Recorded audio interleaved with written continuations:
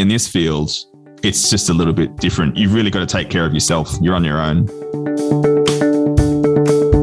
You're listening to Australia's podcast for accountants, Tax Talks, the podcast to grow your firm.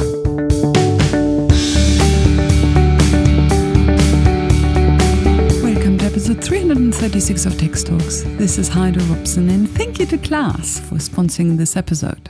And sorry, a slight schedule change. Today it is not 335 with Adam O'Grady, Assistant Commissioner to the ATO, as promised. Today it is 336 with Harrison Dell. The ATO asked us for an extension of the review period until Thursday. So we will publish the interview with Adam O'Grady next Monday. And today we start our interviews with Harrison Dell. Over the next 3 episodes, let's talk about how crypto actually works, from blockchain technology over mining, proof of work, staking and proof of stake, rug pools, and a lot more, and what exactly the ATO can see when you trade crypto. Harrison Dell of Cadena Legal in Sydney is a tax lawyer specializing in crypto, and so Harrison will walk you through all this over the next 3 weeks. Today, let's start with trading crypto, including when you don't actually trade, but just get given crypto, like a gift, so-called airdrops. The first question to Harrison Dell is, as a tax lawyer with a special focus on crypto, is there actually that much work around crypto? And if there is, why? Is it to help people who have fallen victim to crypto scams and so need legal help to get their money back? Or is it that the ATO is very active in this space with many audits and hence the need for legal backup?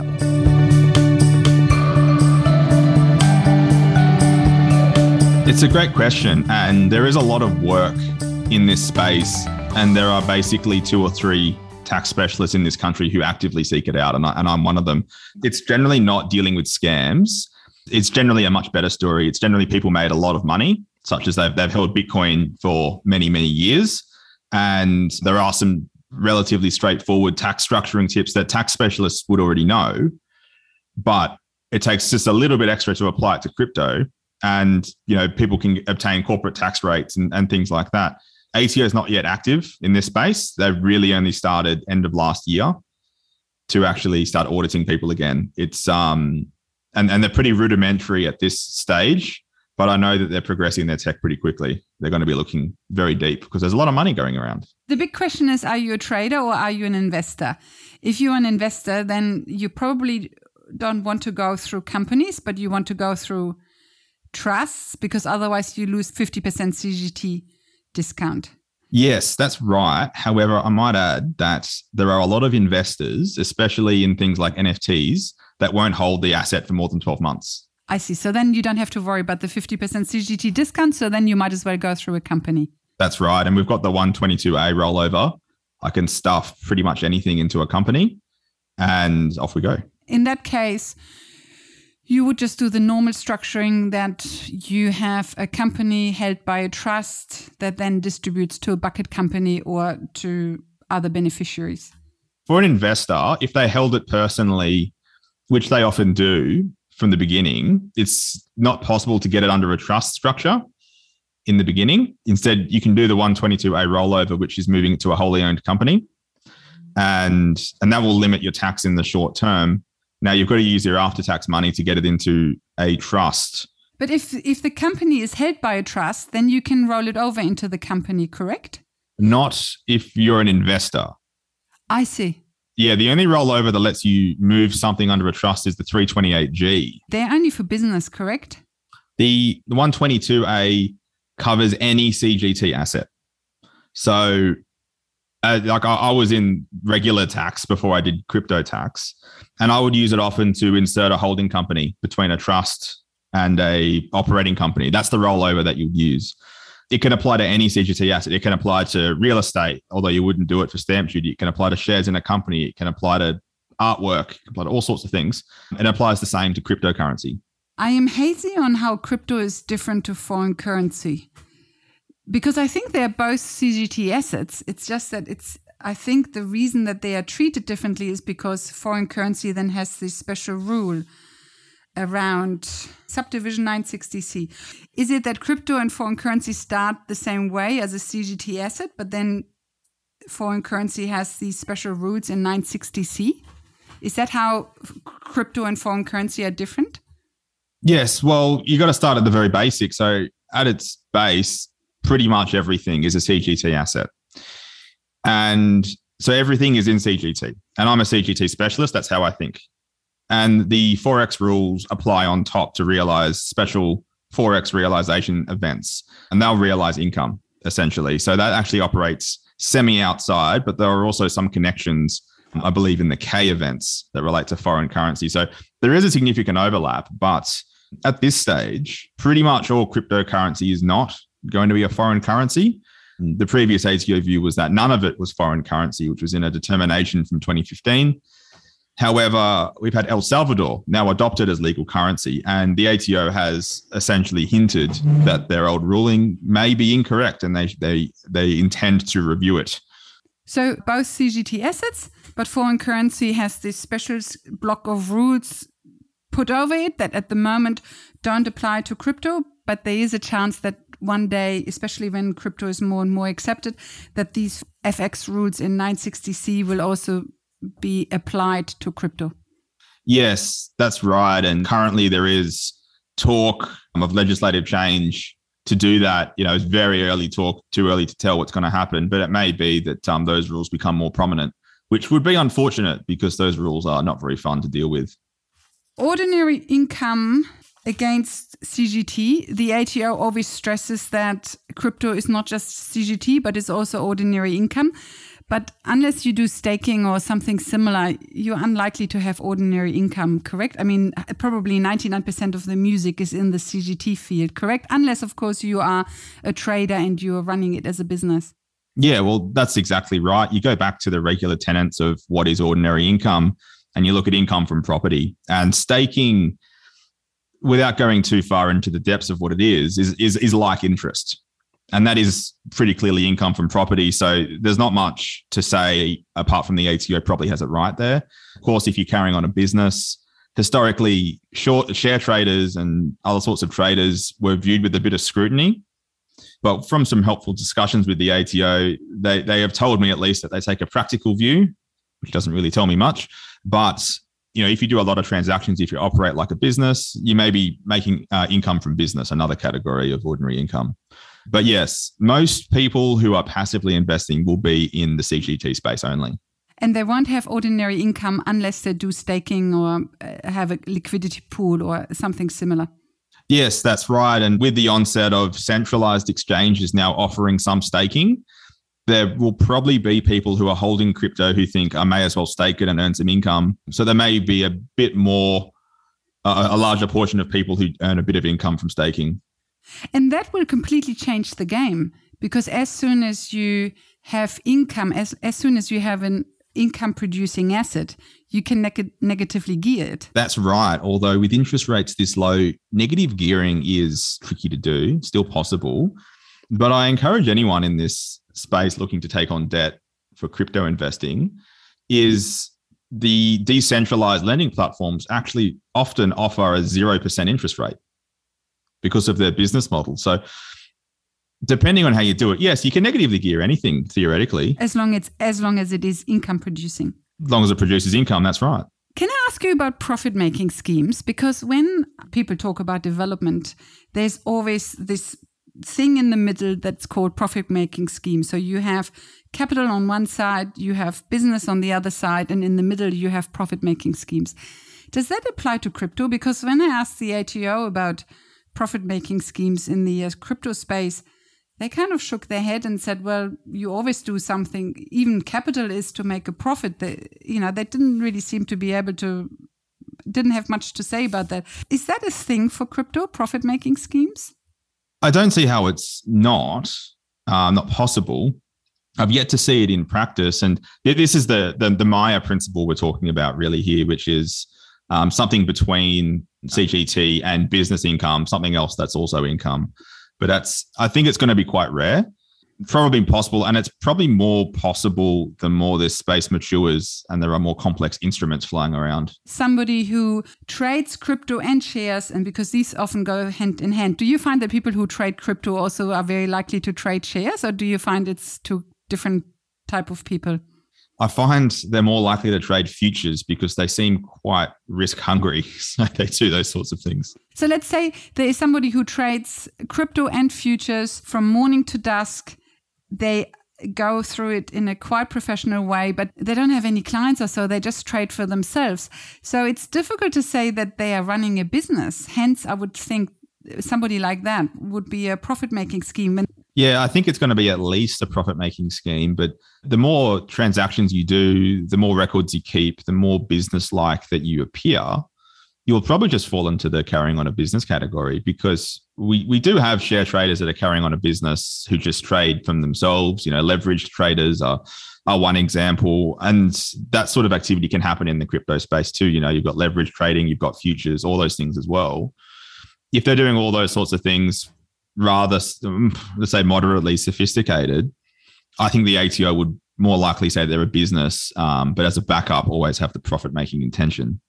Do you know why it seems to be that in development and property development, this profit-making scheme seems to play a big role? So, for example, when somebody just once off creates a duplex and sells it, why in property development this seems to be a big thing, and in crypto it doesn't seem to exist? Is it because in property development you basically just do one transaction, and that one transaction is about a lot of money, whereas in crypto you tend to have more transactions? Yeah, I see what you mean. And luckily in a previous life I did a lot of property development work as well, so I could probably give some insight. But in property, like, the mischief with the profit-making intention was that someone would buy a block of land and they'd develop it and they'd sell it and they'd say, hey, that's on capital account, relying on cases like Whitford's Beach. And it doesn't really happen in that sort of way for crypto, because it's more like a liquid asset. Going back to the Maya case, that was all around a bizarre assignment of loans scheme, which essentially provided them with a cash injection they thought was tax-free, and it wasn't. So I'd have to have a look at some case studies. I've yet to actually cover that in anyone's issues. I guess it's possible if you're dealing, say, in large amounts of Bitcoin and doing all sorts of things to extract value from it that doesn't trigger income tax, you may actually be caught up in a profit-making scheme. So for now, we basically just state that, yes, in property development, you tend to have three buckets: capital, profit-making scheme, and business. Whereas in crypto, even though in theory you could have the bucket in the middle as a profit-making scheme, the practice at the moment is very much just two buckets. You're either on capital or you are a trader as a business. Yes, I think that's pretty much it. Yes. How often do you see CFDs in crypto? In terms of advisory, not too often, but I do know lots of clients that are doing it. A lot of exchanges enable it. The biggest one I can recall is Binance, provide a pretty sophisticated investment platform where you can access futures and leverage and things like that. It is becoming more, I guess, commodified, where it used to be that you just buy some crypto and hold it for a while and you make 100,000 times your investment. But now people are taking these more sophisticated strategies like CFDs, futures, arbitrage is now coming up quite a lot because the market's so fragmented. There are now a lot more strategies than just buying some random coin and hoping it goes up in value a lot. Although that still works, it seems. The CFD is interesting from a taxation point because CFDs hit your tax return straight away, either as an income or a loss. Do CFDs fall into this bucket of profit-making schemes? You're probably right, because the view has been for non-crypto CFDs is that it's always on income account. Now that I think about it, it most likely is because there's a profit-making intention, because those individuals may or may not be in business. You can take out just a few CFDs if you want. And obviously you're acquiring that CGT asset, because everything's a CGT asset. You're acquiring it for the purpose of deriving income and making a profit. That sounds like a profit-making undertaking or scheme to me. What do you think? So for CFDs, we do have this bucket in the middle. That is the profit-making scheme, because CFDs only go into this bucket in the middle. Yeah, so CFDs, futures, perhaps even some leverage trading would fall in that bucket too. And the good thing is that if you make a loss, you can tax deduct it against any other income you have because the commercial loss provisions don't apply because you're not a business. But the bad thing is, of course, if you have a good run, then it hits your tax return straight away. And then, of course, it is very advantageous if you're sitting in a company because then it only hits you at 25% and not at 47%. Yeah, exactly. And, those sorts of income activities, and depending on the size and scale and how much capital you've deployed, an easy solution could be to just use a company for those activities and do other activities in your own name, for example. Yeah, and then have it held by a trust. So then you can distribute it to your parents who don't have much income or whoever there is who hasn't maxed out their tax brackets yet. The commercial loss provisions, how relevant are they to crypto traders? They have these exceptions, and I think one of them is the 250,000 turnover rule.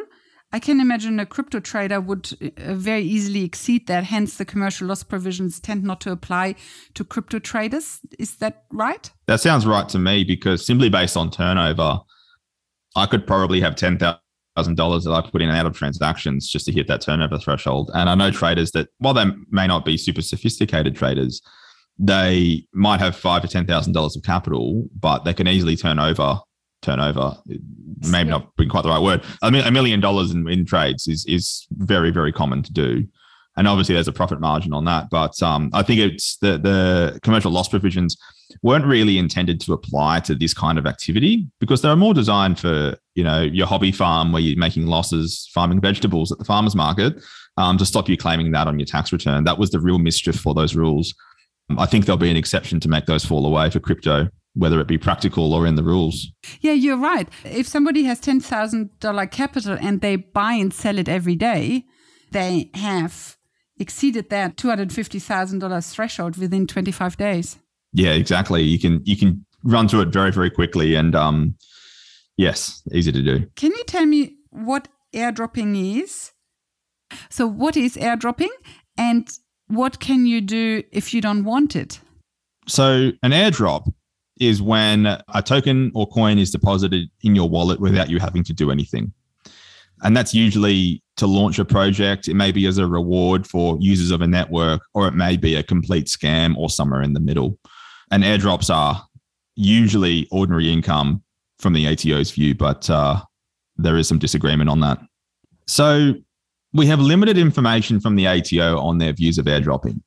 Let's start with what they've put out. So first of all they've really put out is by saying that airdrops of established cryptocurrencies will be income for you. And what is an established cryptocurrency? We don't know. It's also hard to run your tax advisory based on ATO information. So essentially, if you take the view that all your airdrops are income, you're going to have a problem, because what happens all the time is you may be eligible for an airdrop and it may just appear in your wallet one day without your approval. And that's one of the strange things about cryptocurrency that shocks some people, is that I can receive coins in my wallet for doing nothing or simply interacting with a network. And one example is there was recently an airdrop for something called the Ethereum name service, or ENS. The ENS drop was worth about $10,000. And that was provided to people who had registered a name with the .eth domain name. Now, is that an established cryptocurrency? I don't know, because it wasn't publicly traded until that point. The ATO has made it very hard to get any certainty on it, but there is also the fact that you can get scam coins appearing in your wallet. And some of these coins are nefarious, where they will drain your wallet if you try and trade them, things like that. So you do need to be very, very careful on this space. But the view that I put out there generally is that if you didn't ask for a cryptocurrency to be dropped into your wallet, I would argue that it's not income for you because you didn't do anything. If you received an airdrop because of your activity, such as the ENS drop, where you use that service before the crypto was in your account, then that may be income. It may be income. What is usually income is when you receive an established currency like Ethereum or Bitcoin, but that doesn't happen anymore these days. I have two questions for you. The first one is, who does the airdrop? Is it the exchange or is it the actual cryptocurrency? So airdrops don't happen on centralized exchanges, Independent Reserve, Binance and the like. They happen when you have a few names for it, but I call it a decentralized wallet. So you have your own keys. You can trade on DeFi exchanges, do all those sorts of things.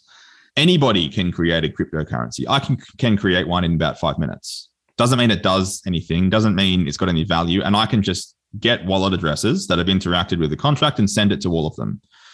It only happens on those decentralized wallets. And then why do they issue an airdrop? It's the first way to get people using your cryptocurrency. So it's like a marketing initiative. Yeah, it's a bit of marketing, but it's also a strategy. Like for a very early stage project, often you can use their system for free for a while.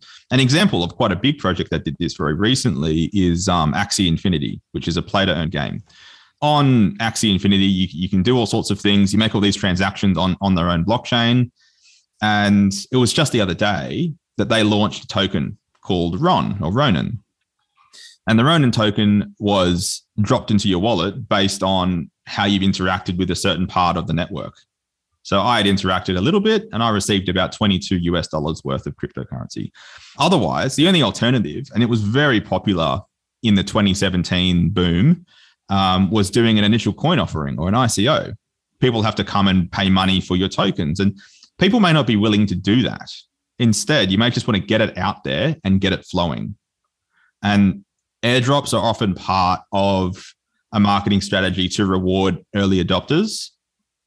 And then you make it a requirement to using your system. So people have to buy it. You give it utility and value that way. So you build the product and then you say, you need to buy this coin to use that product.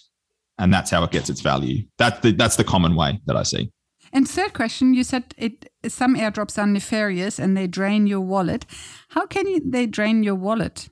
So without going too much into the technical, because I am not a developer and I don't understand it to that level, but essentially coins can have certain vulnerabilities in their smart contracts. So a nefarious operator could design a cryptocurrency and deposit it into 100,000 addresses. And if you try and sell that cryptocurrency, it may try and do something such as connect you to another smart contract, which would automatically drain your funds, an untrustworthy one. So if you receive scam coins in your wallet, you need to be very, very careful because there are a whole range of strategies and tactics. And the amount of cryptocurrency scams that got Australians, I believe it was more than a few $1 billion that was taken in the last financial year. So it could be, for example, that this airdrop arrives with a contract attached that basically says, if you try to sell this airdrop, then you agree to our terms and conditions, and our terms and conditions then say that you have to pay us this or that, and you might not read the small print. Good. So to come back to the taxation of airdroppings, it is basically that the ATO sees it as ordinary income. Yes. Whereas you are saying if there's nothing you have done to earn this, so you haven't traded or you haven't done anything, then it shouldn't count as ordinary income because you just did absolutely nothing. It just was it was like a lottery win. Yeah, essentially, because you go back to, well, what are the three main categories of ordinary income? That's what the ATO says it is. So that's what we have to start with. There's income from business, income from property, and income from exertion as the three broad categories. Now, I've had coins placed in my wallet that I've done nothing. I've never interacted with that project. In fact, what they did is they saw everyone who interacted with a different project and then used all those wallet addresses because that information is all public. Now, it's not income from property because I didn't have any property that was relevant. I didn't do anything to get it and I'm not in business. So the ATO is simply saying that its income on the website really isn't good enough in my books. There needs to be more guidance coming, and I understand there is a lot of push for that. But we have some tax rulings on this stuff, but we're missing a lot in the DeFi space, and that includes airdrops. When you say DeFi, you mean decentralized finance. And DeFi are these platforms, correct, that are not centralized by the government or somebody else, correct? Yeah, essentially. So you've got TradFi, people call it, which I hate, which is traditional finance. And in traditional finance, you've got a bank, and a bank will keep a ledger of all the ins and outs, and that's it. When you've got a DeFi protocol, decentralized finance protocol, you've got a special smart contract that allows people to provide the capital to fund that operation, and what it will do, and the fees will be returned to the capital contributors in the proportion that they contributed. It becomes, and this is why it's groundbreaking technology. This is why everyone's obsessed with it, is it becomes a way for you to deal with other people without needing a central authority. You just need someone to provide the service, and the people who provide the service get rewarded, but it's also transparent and it's guaranteed, because that's the nature of the blockchain. Things are irreversible. As long as you don't make a mistake yourself, DeFi protocols essentially build trust. So traditional finance is governed by laws and regulations set by a central bank or a government. DeFi is basically governed by this smart contract. Yes. And it's often a collection of smart contracts, and there are a range of different levels of trust that you can have in these protocols. There are some very large protocols such as Aave, PancakeSwap. Anything food themed is usually a good one for some reason. And there's a whole range of not very good ones as well that provide more obscure services. So you need to understand the smart contract risk, because the smart contract can be built in a way where the contributors of the capital will actually lose their funds, which is why it's what we call a rug pull. And that is still happening all the time. We have services out there that audit smart contracts to confirm whether they're high and low risk. And that's becoming more and more the norm, but this is still happening. People are still jumping on projects that probably are not trustworthy. And that's simply because people don't understand smart contracts. And I count myself in that bucket. I can't read code. I can't audit things myself. Whereas when you go through a central bank, there is government guarantees, there is regulations that they must follow. They can't just take your funds and run off. So you don't have that fear. But in this field, it's just a little bit different. You've really got to take care of yourself. You're on your own.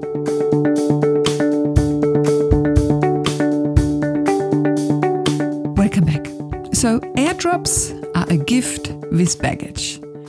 In the next episode 337, let's talk about blockchains, because blockchains are at the heart of all this. Without understanding the rudimentary basics of blockchain technology, we can't understand proof of work or staking or proof of stake or mining or anything else. So in the next episode, Harrison Dell of Cadena Legal in Sydney will walk you through an example to show you how blockchains and proof of work actually work. And we will also discuss NFTs, non-fungible tokens. And may I just quickly talk to you about something else? Last week we published US Update number 15 about LLC income, and tomorrow US Update 16 is due with Simon Baker about non-ECI, non-FIDEP income. The thing is, on one hand, I'm thinking, don't try to fix something that isn't broken. You patiently listen to the US updates just like the usual episodes, so the listener statistics are fine. But in the coming episodes, we are really going deep into the Internal Revenue Code and US state sales tax and US state income taxes, income tax, corporate state tax, and it just gets very granular US American. And I'm just worried that I will test your patience by going too far off track. So the idea is to move the US updates into a separate channel so that under Tax Talks, you just have Australian tax. And that, of course, includes the taxation of worldwide income in Australia, as well as double tax agreements affecting your Australian tax position. But the pure primary US federal and state taxes and tax admin and forms, let's move that to a separate channel. So tomorrow you won't get US Update 16 under Tax Talks, but instead it will come out as a separate channel called US Tax. And so to start with tomorrow, you will just have US 16 there all by itself, but then with time we will move the other US Updates 1 to 15 across, so that you have all US updates together. And then of course going forward, there will be plenty more to come about US tax. So I hope you like that and I hope it works for you, but please let me know if it doesn't. Until then, thank you for listening and thank you to Class for their support. Bye for now and see you in the next episode.